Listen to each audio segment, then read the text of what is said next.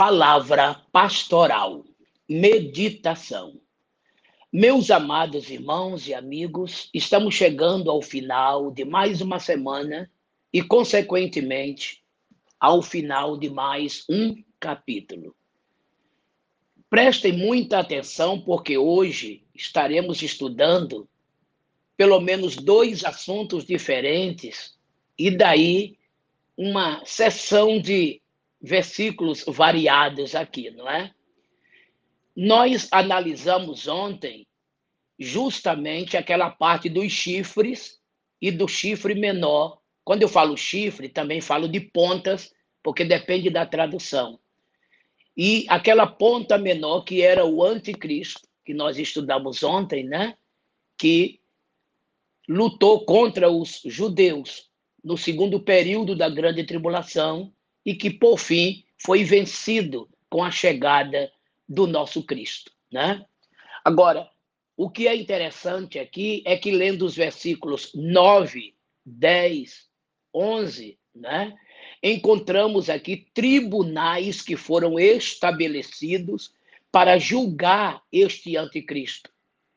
Tribunais estes também, né, que o versículo 26 fala do mesmo assunto. E o versículo 9 e 10 se vê aqui a figura de um ancião de dias, com roupas muito brancas, com seus cabelos como a neve. Aqui está se falando de Deus, né? E esses tronos aqui foram estabelecidos para avaliar a questão do anticristo, né? Para julgá-lo e condená-lo, todas as suas ações. E o que é interessante é que foram abertos livros nos quais estavam registrados todos os atos desse governo nefando e terrível do anticristo. Muito bem. Encontramos no versículo 11, então, né, aquela ponta menor, que é o anticristo sendo julgado e depois destruído. A partir do versículo 13, 14, 15, encontramos Daniel, na sua visão de noite, vendo a figura de um ser, a semelhança do filho do homem, de um filho de homem, vindo nas nuvens. Aqui já está falando de Jesus, vindo nas nuvens, na sua segunda fase. Nesta segunda fase está com ele a igreja, Apocalipse 19, de 14 em diante, não é? Apocalipse também 1, versículos 6 e 7, Mateus capítulo 24, de 29 a 31. E a Bíblia diz que foi dado aquele ser maravilhoso que é Jesus, Filho de Deus, o próprio Deus, o poder de reinar, de governar. E a partir do versículo 16, então o anjo começa a dar a Daniel a interpretação do seu sonho, onde ele fala no versículo 17 que aqueles 4 animais eram exatamente os 4 reinos, os 4 impérios mundiais: Babilônia, Pérsia, Grécia e Roma. E o versículo 18, o versículo 22 e o versículo 27 mostram que o que acontece é que foi dado aos santos o quê? O poder de reinar. E esses santos aqui são exatamente a igreja, juntamente com os judeus, ao lado de Jesus. Porque os judeus se converterão no final da grande tribulação, totalmente ao Senhor. Zacarias 12, de 10 em diante. Sendo que a igreja estará com corpos glorificados. Agora, os judeus, ainda em carne, atravessarão o milênio, mas judeus e igreja serão partícipes deste reino milenar, governado por Jesus Cristo, a partir de Jerusalém. Zacarias, capítulo 14, e o versículo de número 9. Jerusalém será a capital mundial do milênio. Então será aqui a sétima dispensação, uma dispensação inigualável. E nessa dispensação, irmãos, nesse milênio, será algo maravilhoso e diferenciado. Os reinos deste mundo, os governos, eles são ou ditatorial, ou monarquia, ou democracia. Nós sabemos muito bem disto, né? Democracia é o governo do povo, monarquia é um governo regido por um homem, e ditadura são esses regimes ditatoriais que nós conhecemos, seja de esquerda ou seja de direita. Mas o milênio será um reino teocrático, teocracia. Cracia é povo, teo é Deus, né? Aliás, cracia é governo, teo é Deus. Nesse caso, teocracia, governo de Deus. Governo de Deus. Quando é democracia, é governo do povo, onde o povo tem a sua participação direta e absoluta. Mas teocracia é governo de Deus, métodos de Deus, métodos infalíveis, inigualáveis, insubstituíveis, tá entendendo? E às vezes até inexplicáveis à mente humana, porque os métodos divinos são todos eles, é claro, sobrenaturais, que a nossa mente é muito finita para entender. E vamos mostrar apenas alguns acontecimentos maravilhosos naquela época. Primeiro, as nações não aprenderão mais a guerrear. Leia Isaías, capítulo 2, versículos de 2 a 5, onde as armas de guerras serão transformadas em ferramentas de trabalho. Outro detalhe, mudança na natureza, entre os animais, inclusive na cadeia alimentar. Leia Isaías capítulo 11, versículos de 6 até o 11 também. Ali você observará animais selvagens tendo um relacionamento pacífico com os animais domésticos. Encontramos também aqui o leão junto com o boi comendo palha. Veja que haverá uma mudança na cadeia alimentar deste animal. O leão, ele é carnívoro hoje. Naquela época, ele será herbívoro. Esse trecho de Isaías, capítulo 11, é muito interessante, viu? Do versículo 6 em diante, essa mudança na natureza.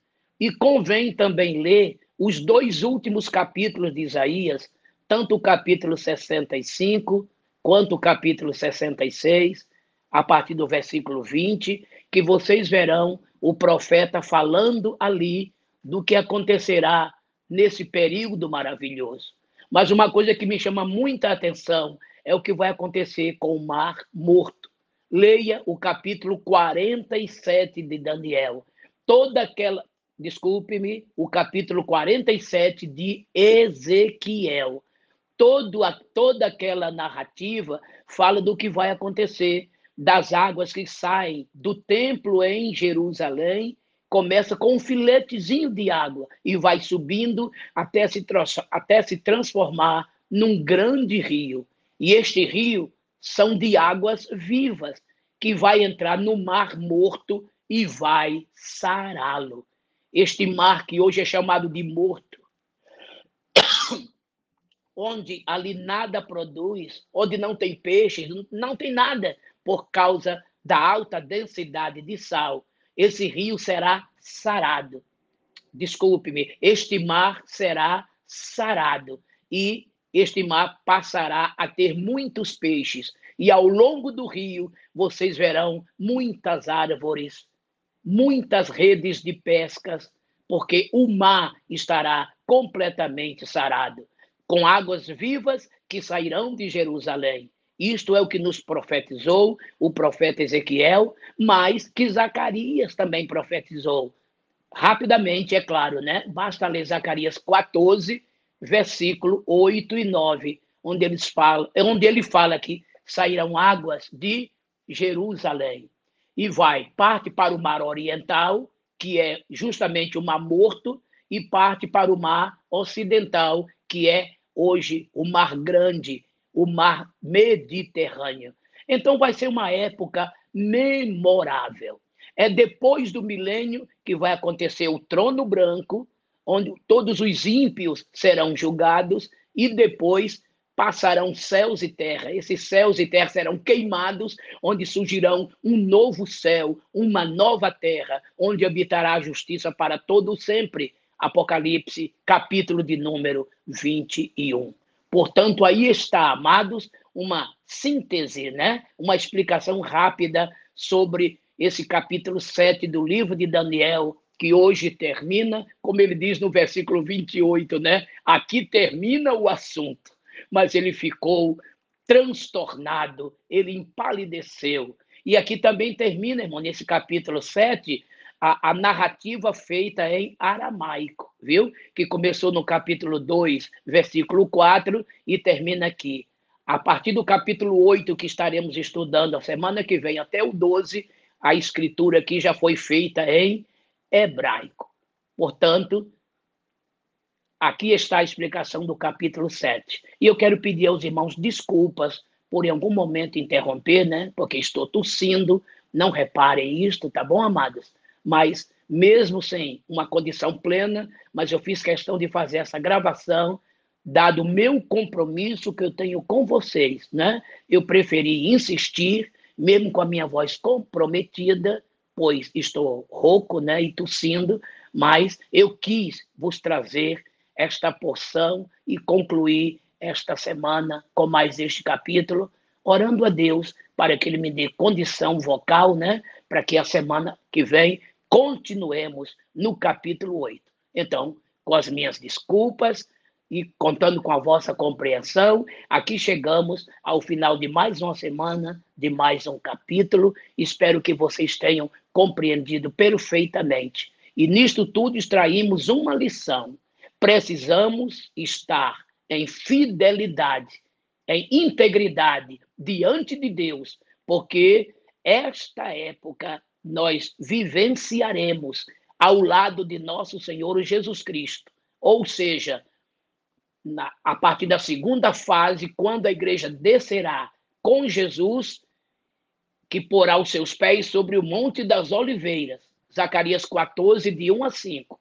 E a partir dali, meus amados, haverá a derrota do anticristo, suas tropas, a vitória do povo judeu, depois vem o julgamento das nações e o milênio, este período maravilhoso que eu acabei de vos falar. Eu, em nome de Jesus, quero estar lá. E você, certamente também. E para isto, a condição sine qua non é fidelidade, santidade, pureza e integridade. Viu? Que Deus te abençoe. Em nome de Jesus. Meu Deus e Pai, receba a nossa adoração, a nossa gratidão. Recebe, Senhor, todo o nosso louvor. Dá-nos fidelidade, integridade, para que possamos estar contigo nesta época tão linda e tão maravilhosa que está por vir. Continuo te pedindo por este mundo que está em agonia, por esses tempos que estão tão estranhos. Venha abençoar e curar o teu povo debaixo de tão terrível ameaça, de tanta pestilência. Cura os enfermos e soluciona os problemas. Eu te imploro, em nome de Jesus. Amém. A você, um maravilhoso final de semana. E domingo, aprenda na escola dominical. Deus te abençoe e, mais uma vez, feliz final de semana. A paz do Senhor.